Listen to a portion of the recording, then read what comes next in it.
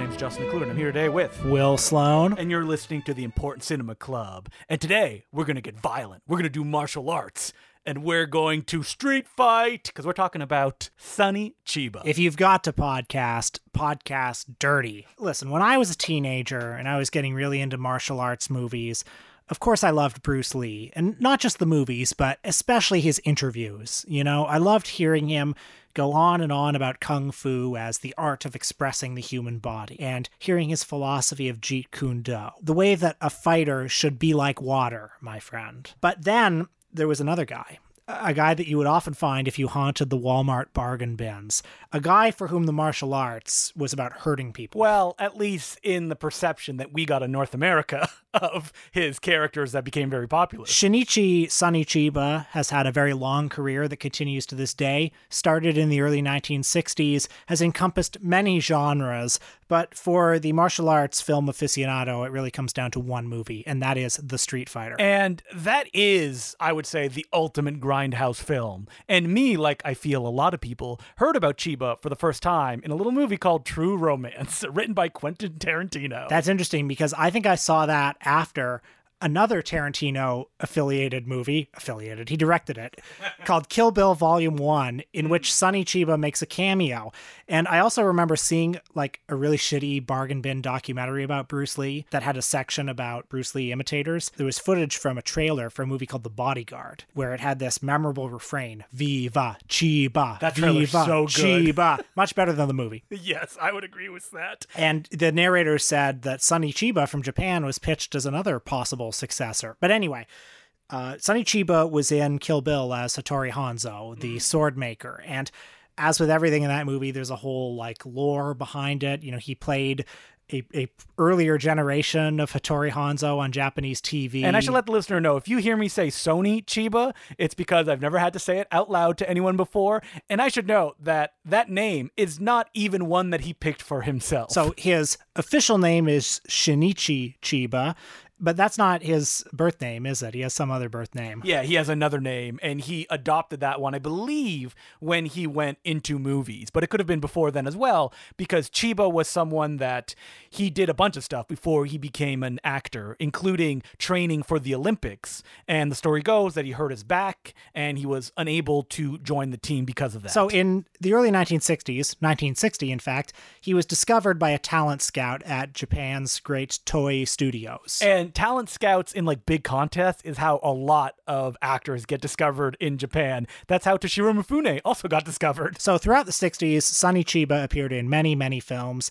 Some of the most recognizable ones include the MST3K classic Invasion of the Neptune Men. Yes, that was early on in his career where, you know, I probably mentioned it many times in this podcast, but Chiba was 100% a studio man. Like, he would show up to work, whatever job they gave him, he's like, all right, I'm going to do the best job that I can at this.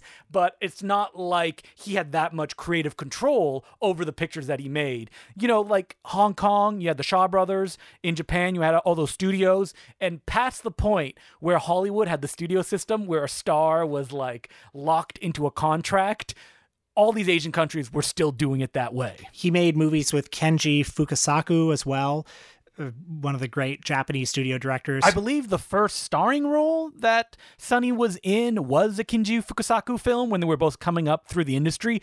And later on, much later on to the 80s, they continued to work together. Fukasaku, for those who don't know, is most famous for having directed Battle Royale, which is one of his very last movies and really feels like the film of a young man, but it was made by a very old man. But Sonny Chiba studied the martial arts. He studied karate. His career, and his career in action movies too, started well before Bruce Lee became a superstar, but it exploded after Bruce Lee's death. Supposedly, Chiba and Bruce Lee even discussed making a film together. Who knows how serious those conversations were? You can only say, oh yeah, if that's what you say, Sonny. If that's what you say. But in the United States and around the world, Chiba in the 1970s was marketed as a successor to the throne vacated by Bruce Lee. But you know how Bruce Lee, like Will was saying earlier in the podcast, was all about, like, you know, the philosophy of martial arts, what it means. The American distributor of the Street Fighter decided to sell Chiba as the dirtiest fighter there is, and the film backed it up. It also had one of the greatest martial arts posters ever with a giant muscular, I'm gonna say Sonny Chiba, even though it's kind of like generic Asian person on the cover, just like punching like a guy right in the face as like a woman, her shirt being ripped off, is running in the background with a big yellow background. And it has that great tagline, if you've got to fight, fight dirty. And it was the first movie that in the United States earned an X rating only for violence. And then I think later New Line Cinema, which released it, cut it down to an R rating in a version that's like 75 minutes. Can you imagine watching that film? 15 minutes was cut out of it. Yeah, it's insane. So if you look at The Street Fighter, it's obviously a movie that's made under the influence of Bruce Lee. And the two men, despite key differences, do have quite a bit in common. They're both shameless showboats on the screen. It's all about them when they're on screen. They each have their own distinct repertoire of weird noises and facial expressions. I mean, so Bruce Lee is making like the wah sounds, and Sonny Chiba is him going, which is so odd when I saw it, because you don't see any other, heroic figure do that. But man, Chiba commits when he's on screen and he does that stuff. He looks like he's in physical pain whenever he's doing a move. He looks like he's like scanning when he's doing like every muscle in his body is contorting before he just jumps into his kicks. And with both men, Bruce Lee and Sonny Chiba, their fight scenes are both obviously very well choreographed, but it's not about fancy choreography. They're not acrobats. Well, I would say that Chiba's probably fancier than Bruce Lee, that the bodies are moving much more, all over the place, and that the fights go on a little bit longer than Bruce Lee's like, I'm the hero, I punch somebody, they go down, that's it, that's how a real fight would go. Yeah, well, Bruce Lee's whole idea is, hey, listen, I'm the best. Like, obviously, and also Bruce Lee, as a martial arts philosopher, believed in doing the least amount of moves to get the guy down. And I think that Chiba is more of an entertainer in that way, especially as he continued to make movies, and he choreographed most of them through his Japan Action Club, which I should point out, while having an amazing name, it was actually more of a collection of actors at the beginning. Action not being like fighting, but action as in what a director would call. So The Street Fighter came out in 1974. I'm going to describe its plot. Sonny Chiba plays a mercenary. The film opens with him visiting a man on death row, literally a man being taken to the noose. And on his way, Sonny Chiba administers to him, he's disguised as a priest, he administers to him a particular blow that knocks him out. It's a delayed reaction, though. It's like the guy goes up to the noose, but then he collapses. And then when he's being taken out of the room, like they whisk him away. They take him away. And Sonny Chiba's been paid by the guy's family to get him off death row. Well, he hasn't technically been paid by his family, because when Chiba goes to get payment, this is not a good guy, or a heroic figure, if you will. Yeah, so folks, this is some ugly stuff I'm going to tell you. He is in his apartment, and this guy's brother and sister come in and they say, we'll get you the money soon. And he says, like hell you'll get me the money. And then he grabs the woman and he says, I'm going to sell this woman into sex slavery. Mm-hmm. And the brother tries to fight him over this, and he accidentally jumps out the window. A very hilarious shot. He does a flying karate kick right out the window, and then he lands on the ground.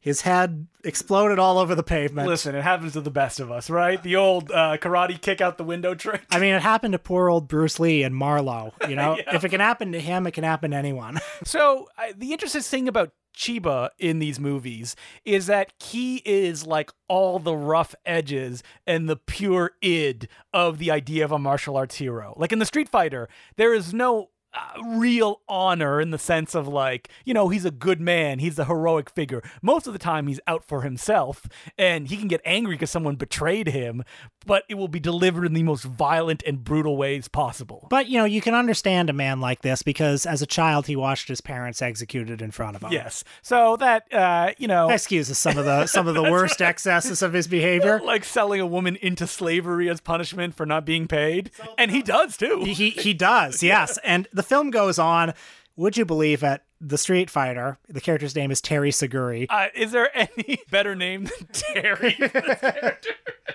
So Terry Seguri, he's burned a lot of bridges over the years. His bad behavior has made a lot of people upset. So the Yakuza are after him, as is this guy that he sprung from death row, who's very upset to see that his brother has fallen out the window and his sister has been sold into slavery. So this guy goes after him. We're all here for the violence, and let me tell you about some of the violence in the movie. And this is, when I was a kid, when I was 14 years old, watching this for the first time on my Walmart. Yeah, you could probably barely make out anything. It was like a broadcast from another dimension, which made everything even grimier than it actually was. Oh, but I still remember to this day, like, watching this movie and seeing, like, the teeth getting knocked out, the eyeballs. Slowly. Like, the guy gets punched in the face, and then he spits out every tooth. Do you remember the X-ray when the fist comes down and, like, cracks the guy's skull? Well, it's one of the iconic moments. Sonny Chiba whacks a guy on the head, and then you see the X-ray shot of his head as his, like, skull is getting fractured. Now, it is awesome when it happens in the movie, but it's also done in the cheapest way possible. Yeah. Well, yeah, like, unless this sounds like too hideous, the violence, like the gore is like bright red blood. And when people get like their eyes knocked out, it's like ping pong ball eyes that fall out and stuff like that. But like every time somebody gets hit in this movie, they like spit up blood. Or there's one like really memorable part where he punches the guy in the stomach and then he just like vomits in slow motion. I mean, I'm getting into spoiler territory here, but everyone who talks about this movie talks about these two scenes. There is the big climax where he tears out a guy's throat, and there's the iconic moment when so you think this guy's bad for selling a woman into slavery. And yes, that is bad. But what if I told you that he also saves another woman from a would-be rapist by ripping off the guy's dick? And you see that dick get ripped off too. Blood shoots everywhere. Holds it in front of the camera, a little bloody stump. Great. Just the audience jumps to their feet and they applaud. Oh man, could you imagine seeing this movie with an audience? Back then, you're getting mugged in the theater, I'd love to see that movie with an audience now, an unsuspecting one, because I don't think that Chiba films get watched that much, other than by a few loyal people. Yeah, I guess he's not quite that iconic. Well, I think he's iconic as a presence, but I think that he doesn't have the cachet that Bruce Lee does. That's true, but I do think he is like, if you ask cult film fans who is an iconic Japanese movie star, aside from Toshiro Mifune, it's hard to think of a lot of other ones that have the same kind of cult recognition. And I love his look too, because he's like muscular, but he's not like only muscle like Bruce Lee was when you would see him in movies. He got a little flab on it. That's true. I mean, Sonny Chiba's screen presence is so powerful in, most of the movies that he's in. Bruce Lee's screen presence is quite different. I mean, they're both these like really weird otherworldly fighters. Bruce Lee like switches from darkness to light very quickly. Like there are times when he's like a bit of a naif, a bit of a goofball, but then when he's fighting, all of a sudden the dragon is unleashed. But in the Street Fighter, Sonny Chiba is this like really bad dude from beginning to end. And when he's fighting, it's more a difference of degree than kind. I would say, though, that as Chiba's career went on and the studios realized, oh, this is how we can exploit him, this is what people want from him, he became even more of a goofball as they tried to push, the idea that Street Fighter had, like, these very out there villains that he fights, like a Zatoichi type who's blind and he, like, fights with a sword, or, there's just a series of, like, sub-bosses. That when you get to a film like Teruo Ishii's The Executioner, it's in pure Looney Tunes, like, goofball territory. Yeah, okay. The Executioner is one that I watched a lot when I was a younger man because... Really? Well, because it was on... Breasts? Yeah, breasts are in it. Yeah. It was on a DVD set that was available widely in North America called Kill Chiba. It was just a collection of Sonny Chiba movies that they had put out to cash in on Kill Bill. So you got The Executioner, you got Bullet Train, a disaster film that Sonny Chiba is barely in. Yeah, he plays the conductor on the bullet train that goes out of control. But it's an all-star Irwin Allen-style disaster movie. And the third movie on that set is Golgo 13, Kowloon Assignment. Not Chiba's best day. Yeah. Not so good. But The Executioner, that was a fun movie for a kid. The plot of it is that it's about a ragtag group of criminals who are secretly recruited by a former cop to do what the police can't do, which is bust this international drug smuggling ring, which is run by a very bad mob boss, a really sadistic guy, a real creep. Wait a minute. Teruo Ishii is probably most famous for making action films, right? Oh no, looking at his filmography, you got Orgies of Ito, Inferno of Torture, Shogun's Joy of Torture. I mean, I may be joking, but these are like classics of the genre when it comes to Japanese series. Horrors of Malformed Men. Like, you can find all of these released by Arrow Video, and they look great. Yeah, so a lot of culty, sex and violence, horror, erotica type stuff. That's what Teruo Ishii does. And The Executioner, I mean, so it's a great Sonny Chiba movie because it's got all the violence. It's got a guy getting his eyes knocked out. Yeah. You know, it's got a lot of sleazy stuff, but it's also got a certain element of surrealism would be overstating the case. Cartoonishness, yeah. Like, there's a scene where Chiba gets in a fight on the street and some paint cans get knocked over, so he like kicks a guy in the face, and half the guy's face is yellow, but he kicks him with his other foot, and then half the guy's face is blue. Yeah, I like the scene where one of the ragtag guys gets a big boner and everyone laughs at his boner. I mean, this is the stuff that, like, Bruce Lee, if he had continued, I don't think he would have ever made these kind of movies. That this only comes from people like Ishii and Chiba being in a studio system where they have a type of movie they need to make, and essentially they are left to their own devices as long as they deliver it on time and on budget. Yeah, like they do have a certain amount of freedom, but also they have a lot of constraints. Because what I learned this week from watching a interview with Chiba on the beautiful Shout Factory Blu-ray of the Street Fighter is he hates all of these movies that we're talking about. Yeah, so we said earlier that in contrast to Bruce Lee, it didn't seem like Sonny Chiba had a philosophy of the martial arts. Maybe that's the case in a movie like The Street Fighter, but he didn't want to make The Street Fighter. Sonny Chiba actually cares a great deal about the martial arts, cares a great deal about karate, and does have a philosophy. You know, you can listen to him on that Blu-ray talk about karate as representing the spirit of the Japanese people. And you can see that in really great movies like Karate Bullfighter, Karate Bear Fighter, Karate for Life. That is a trilogy where he plays an actual martial artist, and it's more in tone in the way that he believes it should be portrayed on screen, as opposed to the exploitative violence of a very bad man. Even though I love in that interview where he goes, yeah, and then in the next Street Fighter film, they tried to make my character more heroic, which I also did not like. He didn't have any say in the evolution of the character. Mm-hmm. And by the way, it is a strange evolution, isn't it? Because like the whole point of the first Street Fighter is that he's a bad dude. He's a real piece of shit. Yeah, that's the whole point. But by the time you get to the third one, Street Fighter's Last Revenge, he's kind of a James Bond type character. Yep. It's like, oh, this, you know what? He's been Flanderized is a term I hear all the time, where you like kind of accentuate certain parts that people like until all the edges are sanded off and they're not really a character. By the way, can I just say that Street Fighter's Last Revenge has one of my favorite scenes in any movie, which is his introductory scene where like he like somehow gets his way into the passenger seat of a moving car and he says to the guy, "Hi, I'm Terry Seguri, but some people know me as the Street Fighter." I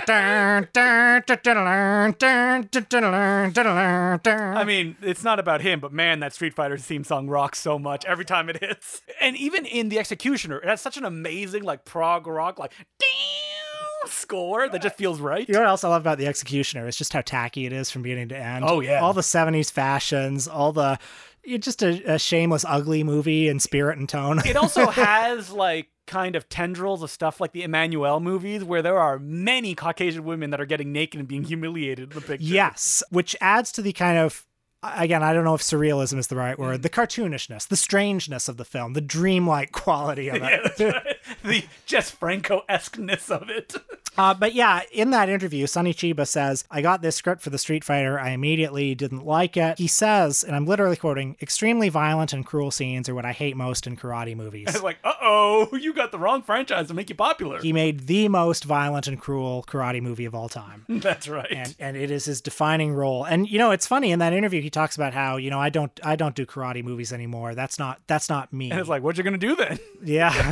Look at his filmography, not much. Yeah, that's right. So we watched another movie this week from 1975, a bit of a change of pace compared to the other ones, called Killing Machine. And this feels like something that would have been closer to Chiba's heart, where it's about like extolling the virtues of martial arts and being a good person. Yep, Will's got it right.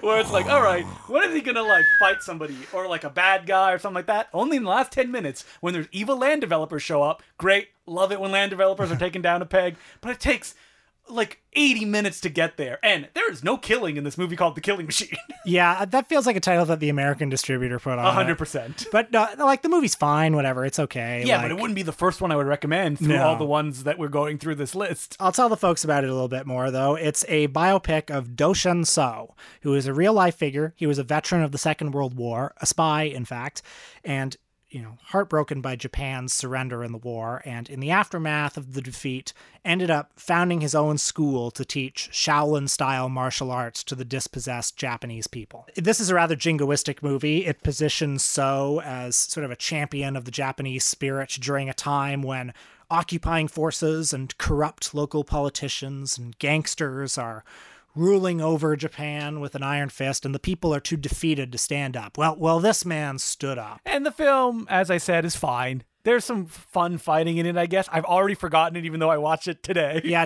same. Chiba's pretty good in it. I mean, I just love Chiba's look. Like, you talked about the presence of him, and the way his, like, eyebrows are Eugene Levy in their size, and that a lot of the films he has, like, big mutton chops. I'm not sure what to do with this movie because, like, it is slick and beautiful in that Japanese studio system way. It's got a little style to it. It's got canted angles. Like, the editing is real snappy, but it's not going anywhere. Well, it's an 87-minute movie, and it feels a bit one note. Like, a lot is crammed into that 87 minutes, and I don't quite... It's a little corny. I don't really buy it. I mean, it feels like a pale imitation of, like I mentioned, Karate Bear Fighter, which I think is a better version of, like, the story of a real-life martial artist. And like The Killing Machine also goes through World War II.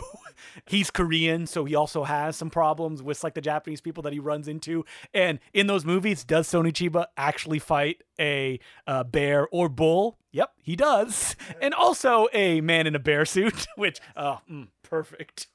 So, I mean, we could go through a ton of Sonny Chiba movies. We didn't even touch upon, like, the Lady Street Fighter films that he was involved with, like co-starring in a bunch of them. I really like those ones, One too. that I've been meaning to check out is Doberman Cop. Have you seen that one? Yeah, it's okay. Like, it's one of the kind of Yakuza film / cop pictures that Chiba made a lot, especially with Kinji Fukasaku, who they became like a real team when it got into like the 70s and the 80s. They did a lot of like period samurai films, with the craziest being Samurai Reincarnation, where Chiba plays like a dead samurai who gets a zombie army to take on his enemies. And then we have films that, like, we just got to blaze through, like his Bruceploitation film, Soul of Chiba. So I saw that one and I can't remember anything about it. In fact, the one thing about it, I don't think it has a lot to do with Bruce Lee, except what electricity. Yes, thing. That's what it has. Yeah. Like there were all these reports that Bruce Lee, towards the end of his life, I don't know if this is actually true. It is true. Oh, it is true. Okay. Yeah, because I heard some people who are like on set with him or knew him, and near the end of his life, he loved showing people this machine that's like little suckers,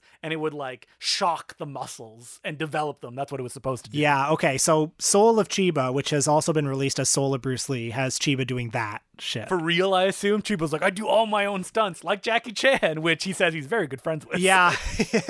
Yeah, he says in the interview that he was the one who encouraged him to never get a stuntman. But like Chiba, you know, when he was getting on in his years in the 80s, he also was the mentor of Hiroyuki Sanada, who you can see in North American films now, because he's like the main go-to Japanese. Isn't that crazy? Yeah, it is. It is. And I should also say, Chiba did have a brush with American stardom, because he appeared in a film with Roddy Piper in Immortal Kombat. It is not good. Around 1990, Chiba had a sort of personal professional Waterloo when he sunk his vast fortune into a yellow fang. Lost a fortune. He lost his personal fortune, but luckily he was able to sort of rebound, first by appearing in a lot of direct-to-video American movies. You mentioned the Roddy Piper one. Like, he moved to L.A. for a time, and he was in Iron Eagle 3. That's right. Not directed by Sidney J. Furie, directed by the inferior John Glenn. Oh, terrible, terrible. I mean, I don't know how he managed in L.A. because I don't think he speaks English. I think he does, because I remember hearing him on set of Kill Bill. He trained the actors, and so he knows like rudimentary English, but not enough to probably communicate that much. Do you remember there were rumors when he was up for a role in Die Another Day? No, I don't remember that.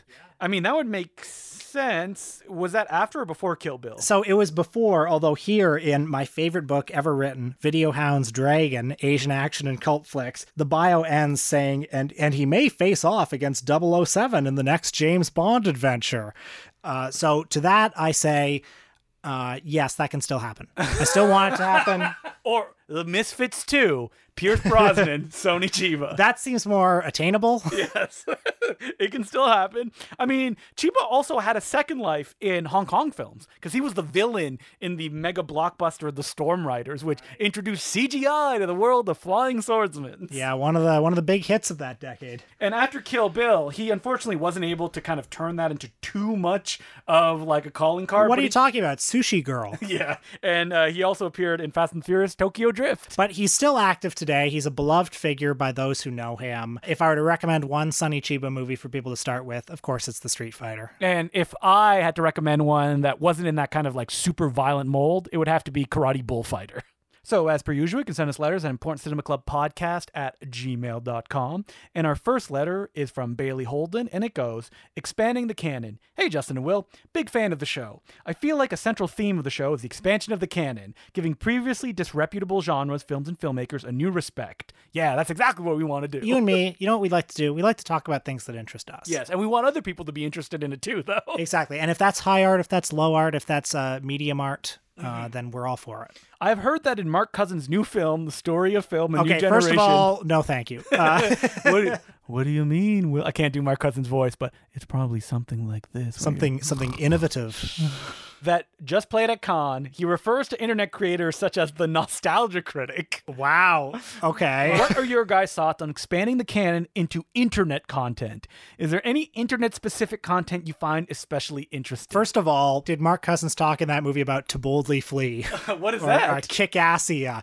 Those are those movies that the Nostalgia Critic made with all of his people, when like the sets of them were famously like very poorly run with a lot of injuries. And I have never watched a video of the Nostalgia Critic. This completely passed me by. Okay, I'm going to send you a link because, like, in all seriousness, you should know about this. I know of him because co-host of No Such Thing as a Bad Movie, April Atmansky, had a photo of him autographed on her fridge a decade ago. Oh my God. Which she swears is now gone. She's like ashamed of this period of her life. I'm saying you don't need to know about the Nostalgia Critic. Don't watch his videos. They're stupid. You should just know about, like, what happened on the set of these movies, and like they were his Fitzcarraldo. I love these internet people who then go make a movie and they're like, oh, it's easy to make fun of them, a little bit harder to actually do them, like the Angry Video Game Nerd movie that took like 10 years or something like that. Okay, I'll just tell you one famous fact about the making of Kick-Assia. It's like they shot it in this place in the desert in Nevada, and they had like 30, 40 of these content creators that they'd accumulated all there in the desert. They made a 90-minute movie. And by the way, the later ones, the last one he made was 3.5 hours, okay? Oh my God. But all of them had a 4 or 5 day shooting schedule. 4 or 5 Okay, days. you've made movies. Yes. I mean, listen, this sounds like the Edgar G. Ulmer of our times, does it not? Yeah. But in the making of Kick-Assia, and this is so far away from what the letter writer cares about, in the making of Kick-Assia... People need to know Will has an unhealthy obsession with these internet celebrities. Like, he knows so much about them. On the making of Kick-Assia, one of the people on the set said, hey, are there going to be any craft services? And Doug Walker, like, laughs. It's like, craft services? What are you talking about? Is that the name of the Nostalgia Critic? Oh, yeah. Yeah. The Nostalgia Critic laughs at her and says... craft services, like, what are you talking about?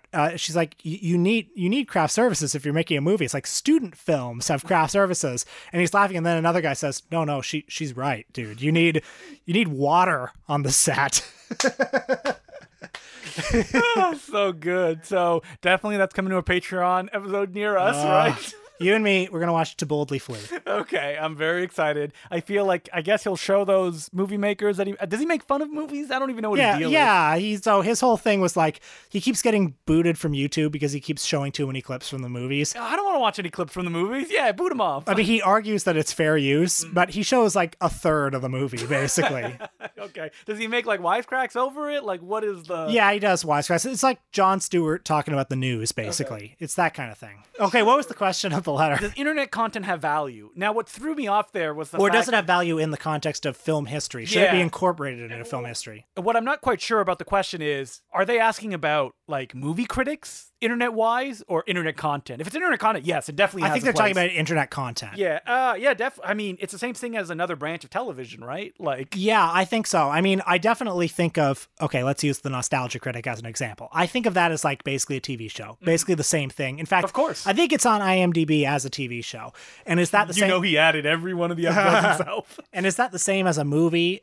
Maybe it is. I don't know. Yeah. What is a movie? David Lynch's Twin Peaks: The Return. Certainly there are a lot of things on the internet like, okay, this is a really out of date example, but you remember that thing, Wizard People, Dear Reader? Yes. This guy took all of Harry Potter, the first Harry Potter movie, and he just muted the dialogue and he overdubbed his commentary of just describing what's happening Very as this funny. like crazy character. Yes. Extremely funny. And that like, it's interesting that something like that can exist and it sort of is a movie. I'm both for the explosion of film history to incorporate stuff like that, but I am also afraid of it because there's so much and I don't know how to wrap my head around it. I think that someone can't dismiss it because it oftentimes had such an impact. Like Wizard People, Dear Reader was a huge thing. Like millions of people watch it. It is undeniably important. It's just the internet, even though it's existed for decades, still gets talked about as something that doesn't really matter, that it's disposable, when that is not true. That is not the nature of entertainment. People consume that stuff in the same way they consume movies, and they talk about it the same way.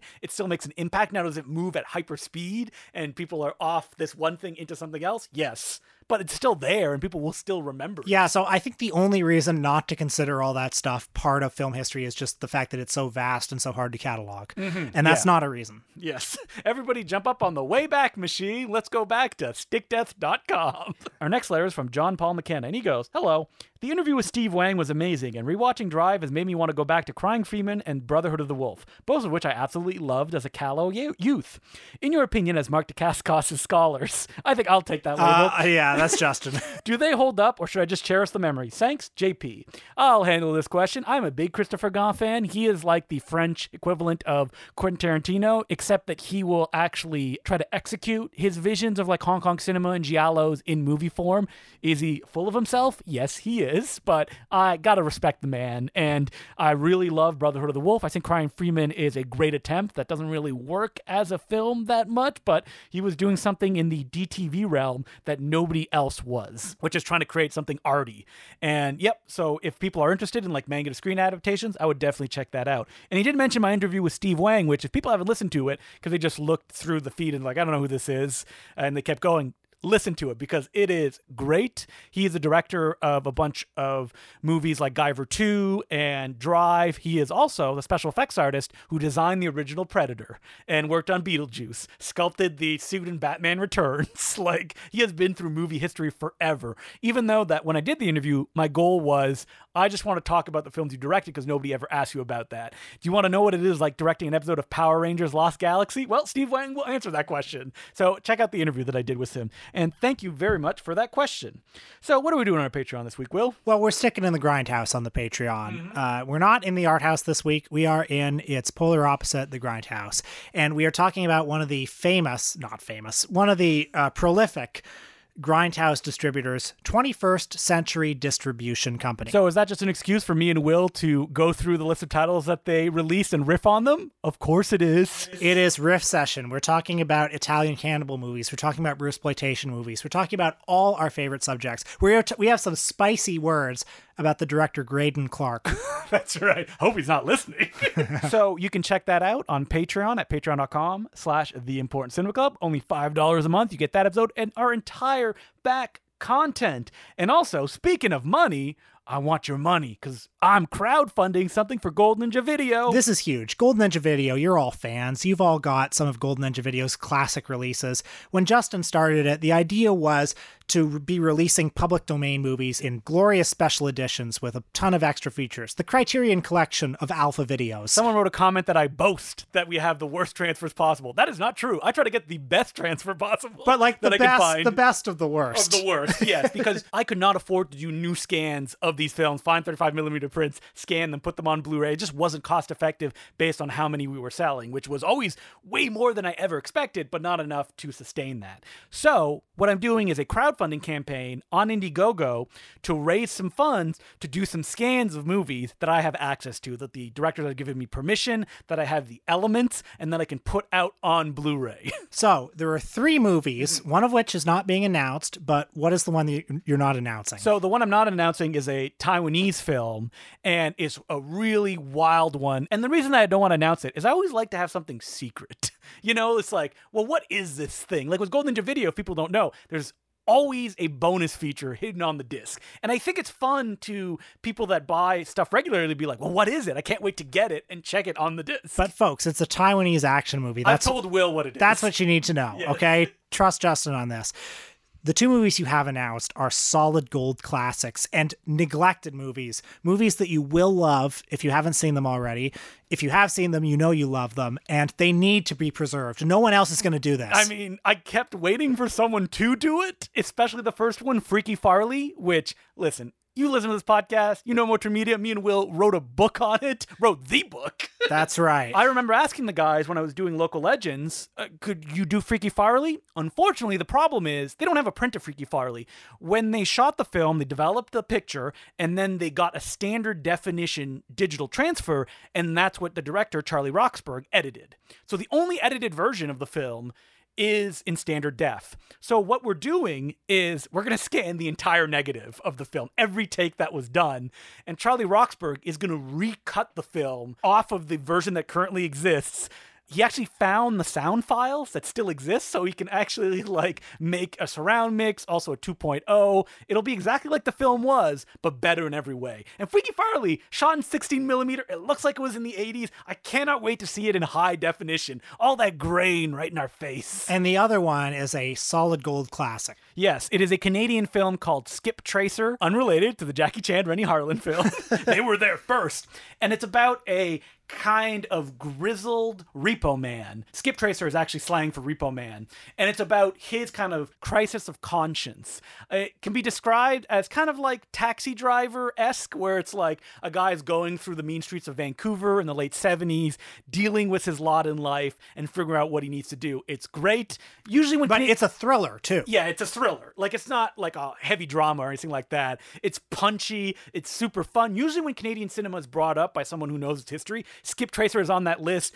And insanely, it has never gotten a DVD release. It's only ever existed on VHS. I saw the movie when Justin played it at the Royal Cinema a few years back. It's a great film. So those are the two films that are announced. I'm super excited about it. I don't want to go through all the perks that I have. I mean, no one has jumped on yet the fact that you can buy naming rights of a character in a Motor Media movie, which I think is very exciting. As of when we say it, though, there were 2 spots open to guest on the Important Cinema Club podcast. There is 1 spot open now because someone grabbed one. All right, so we already have one guest who's coming on who gets to pick a topic, and the other one... It can be anything. It could be you. Will we finally do that episode on the thumb movies? Oh, man, I hope so. Like, literally, you can pick anything. Yeah, you can pick anything. Yeah. We'll do it. And you get to be here. You get to be the third person in the room. But you may not want to. I know some people are like, I don't know, I would be too intimidated. If you don't want to, that's fine. But, like, the option there is open for you to be there. Me and Will are very nice. We're good guys, yeah. But most importantly, I think the main perk is that the entire out-of-print back catalog of Gold Ninja Video is back. It's now available. You can get it as a perk on the crowdfunding campaign. And I was shocked about how many had gone out of print. Bela Lugosi meets a broken gorilla. I'm so proud of that disc. Do you want to hear the entire Sammy Petrillo prank album? It's on there. You will find it nowhere else. And just know when you're listening to it, me and Will are in the room trying not to laugh. It was not hard when we did it because we had to record it with a mic that we were standing beside. We also have Dragon Lives Again, our first release, Bruce Lee Goes to Hell, Kung Fu Zombie, Thundering Mantis, even some Poverty Row stuff like our Edgar G. Ulmer disc, Bluebeard, which is a great package filled with deep Ulmer cuts, or Strangler of the Swamp, the Frank Wisbar dedicated disc. Yes. I love putting that together. We have so many Wisbar heads out there who right. picked that one up. I mean, that one has a crazy hidden feature. All these discs that I mentioned all have hidden features. It's a triple bill when you pick it up. And that's the way that it has to be purchased on the website. You got to pick 3 at a time just because of the way Indiegogo was set up. And also, I need your sweet dollars to do this stuff, because it was a little bit intimidating when I realized how much I would have to set the goal at to do these 3 films that I wanted to do. I didn't pick one because I wanted to get 3 different flavors of like what is available. Like you get a fantasy martial arts movie, you get an indie film in Freaky Farley, and you also get a Canadian cult classic. And so that's all available, and there's 30 days to get in there and participate. You can also get a subscription to the next 6 titles that are coming out.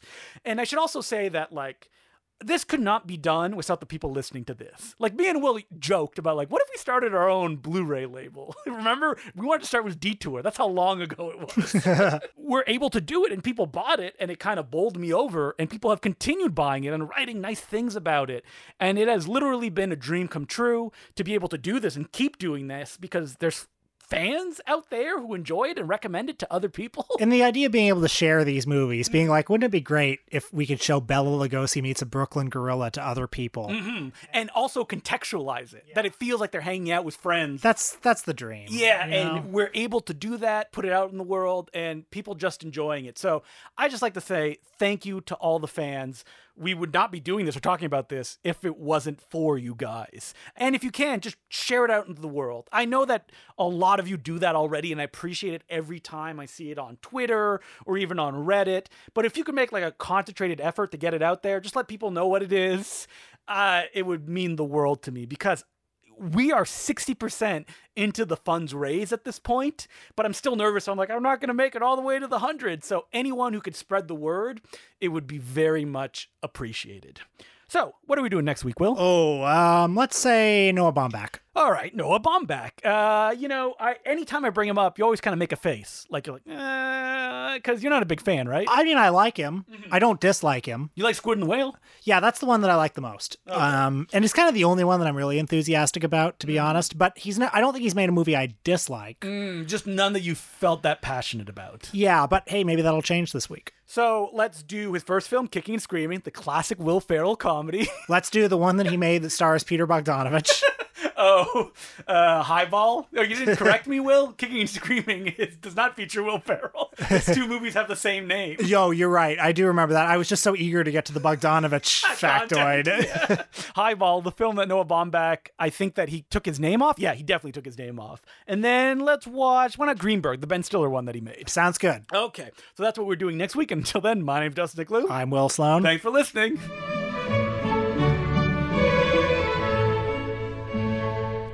Oh, the sun is hot. We're on the beach. It's the Cannes Film Festival, baby. That's right. We are broadcasting from the French Riviera. And I'm reading Roger Ebert's classic book. I don't remember what the title was. 2 Weeks in the Midday Sun. Where he talked about his experience going to Cannes. And like I do... I already know the story you're going to tell.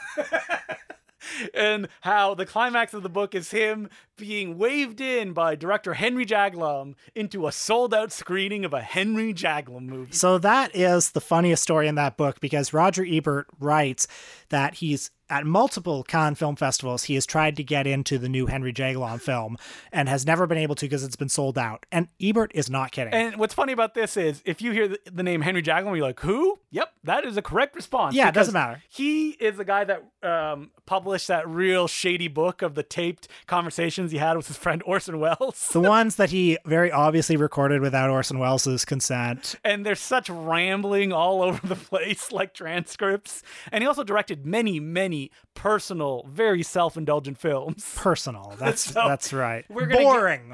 We're going to get a Henry Jaglom episode coming soon. I actually would love to do a Henry Jaglom episode. We should do it. So what is the hot news, the hot juice that's going on at the Cannes Film Festival right now, Will? Well, I've really felt myself being too online lately, because whenever I check the old Twitter feed, which I'm doing too much right now, I always see, like, every day there's a new doofus at Cannes who, like, says something. Isn't the thing, though, is, like, if they are at Cannes and they're, film critics that are doing it, I instantly dismiss them, because I'm like, how do they afford to go there? They're probably not working for any, like, organizations. No newspaper is paying for your ticket anymore. So they're paying for themselves. And to that I say, screw them.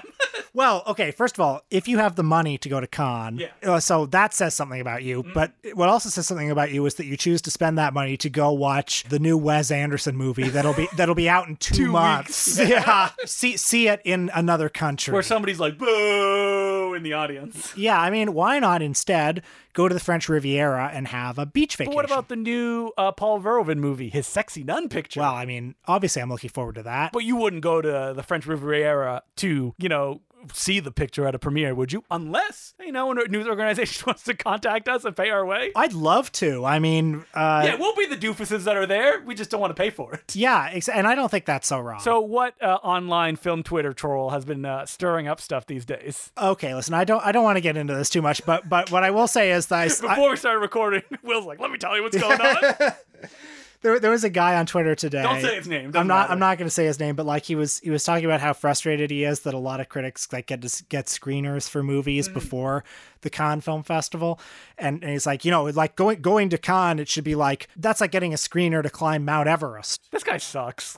Like, he sucks so much. He's a nice guy. Will had to explain to me who he was, and I was like, oh yeah, I've heard of that guy. I am so like in my own bubble. Like, words muted, people unfollowed. Like, I see almost nothing. Do you know, like, Marvel, DC? I have that all muted on Twitter. I'd see none of that. There's part of me that is jealous of that, and then there's part of me that's like, but I want to know what's happening in the world. But it doesn't make you happy. If anything, it just makes you more miserable. You're correct. Yeah, so I don't want to know about this stupid controversy. I don't know about these fucking doofuses who are sitting there in the French Riviera, not on the beach, and they're fighting with people on Twitter because of their bad take. But like I've said before, that when you're that rich, it's the slightest, a poke will get you angry because you have everything. And for anyone to say that you're either not worthy or to have it easier than you for some baffling reason, you need to get angry at My them. feeling is that if you're a critic of any kind, people should be able to say whatever they want about you. Well, except for me. Please only say nice things. Guys like us, we're very sensitive. Yes. But publicly, we have to accept it. We have to have a stiff upper lip, and people can say whatever they want. Was it the idea that because you're criticizing stuff that you can be criticized yourself as well? Exactly. That's how I feel. If you're out there being a critic, like if somebody says mean ad hominem things about you, you have to take that. And if you shouldn't be arguing with them. No, you should not be arguing exactly. with them. They should be screaming in a void. Exactly. And you should just take it. In fact, you should not look at it. But those people, that's what they live for. Because film criticism, there's no celebrity critics anymore. Lights, camera, Jackson. Other than you think he's gonna wake up one day and he's like, wait a minute, are they making fun of me? He's gonna wake up and he'll realize I'm not a kid anymore. No, I think he's the Peter Pan of our generation. That's never going to happen. You're right. He kind of is, isn't he? I'm always baffled when I see people retweeting like Cameron Jackson because only people like Will Sloan are keeping him alive. Like, that's it. Because those people are my fellow travelers. Isn't he working for like the Roger Ebert organization or something like that? Okay, this is a baffling thing. He and Chaz Ebert are apparently developing a TV show together, and he was on the Ebert Presents show. And as like a little like kid, he's cute. Novelty critic. Yeah. But Chaz Ebert, you know what? What is she thinking? I'm sorry. You guys give him power. They look at those numbers. They're like, look at all the people retweeting him. Look at all these mentions. Let's give him a show. I'm comfortable with that. I'm fine with it. I first of all, I have nothing against Lights Camera Jackson. I don't think he's a great critic or anything, but it's like he's no worse than a lot of people. Well, what about who's the guy who does the puns all the time? Gene Shalit. Why not give him a new show? Is he even alive? I don't know. When are we going to do our Patreon episode on Gene Shalit? Oh, we should. We just riff on clips of Gene Shalit. Anyway, that was our coverage of the Cannes Film Festival. I hope you enjoyed it. We mentioned one movie. And now we bid you adieu as we go to the beach and hang out.